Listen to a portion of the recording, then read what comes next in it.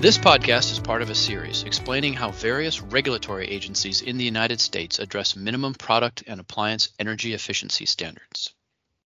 Hello to those listening. I'm Justin Wiley with the Pool and Hot Tub Alliance, and I'm here speaking with Alex Bosenberg, Director of Regulatory Affairs for the National Electrical Manufacturers Association, about minimum energy efficiency performance standards affecting NEMA member products in North America.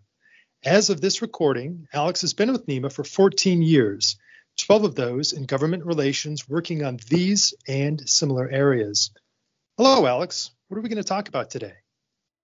Well, thank you, Justin. Today we'll talk about the U.S. Department of Energy and specifically negotiated rulemakings, or reg-negs.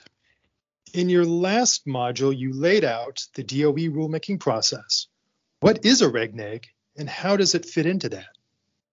Well, a negotiated rulemaking, or reg-neg, is just that. Interested parties meet in a series of DOE-hosted meetings to discuss contents, scope, and stringency of potential regulations or revised regulations for a given product class. So negotiated rules are special then?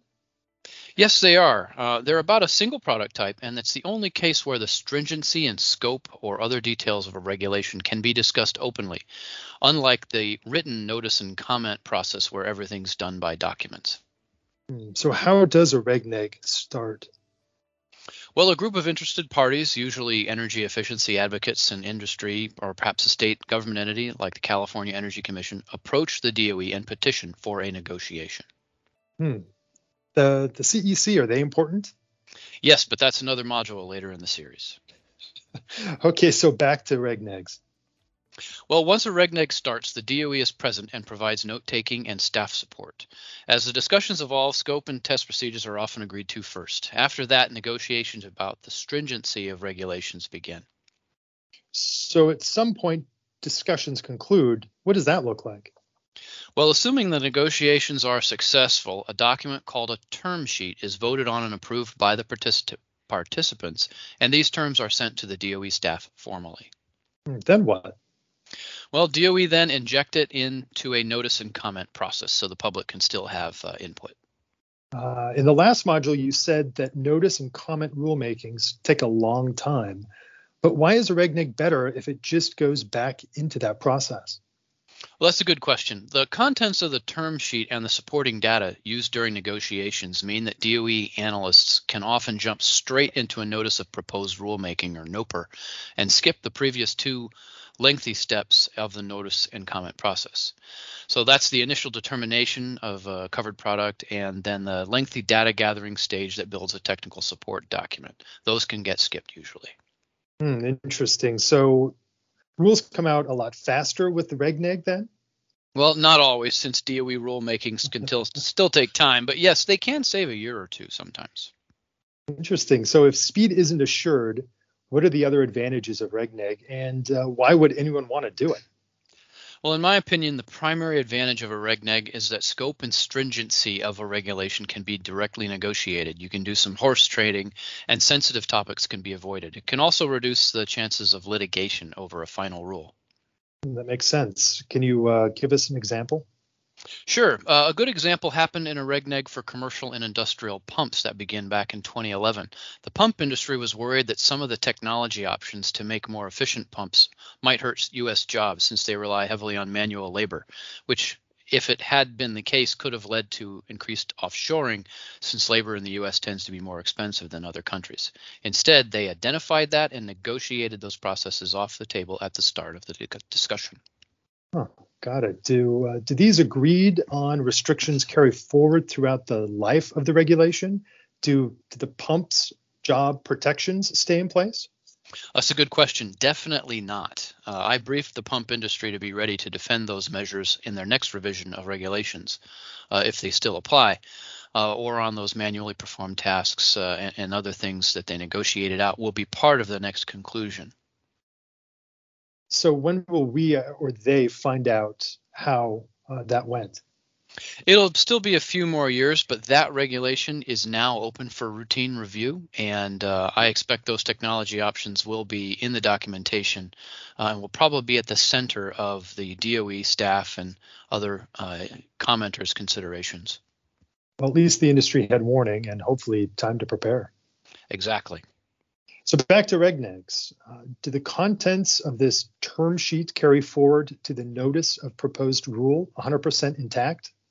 Rarely. Often during DOE analysis and the deeper dives their staff analysts make, they find errors or what they consider to be improvements, and they make edits to the proposed rule. And so I think in practice, let's say 90% of the contents carry through. It's a better outcome than submitting public comments into a black box process and hoping for the best. Yeah. Are there any disadvantages to a regneg then? Well, besides the DOE not carrying your terms through 100% intact, there's a risk of exposing vulnerabilities like that jobs example and for the technology options I gave. And also there can sometimes be breakdowns in negotiations, which if the negotiations fail, you've spent a lot of time and resources.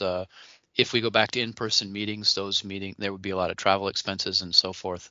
And you've given up information during the process that your now opponents otherwise may not have known. But parties still attempt these regnegs?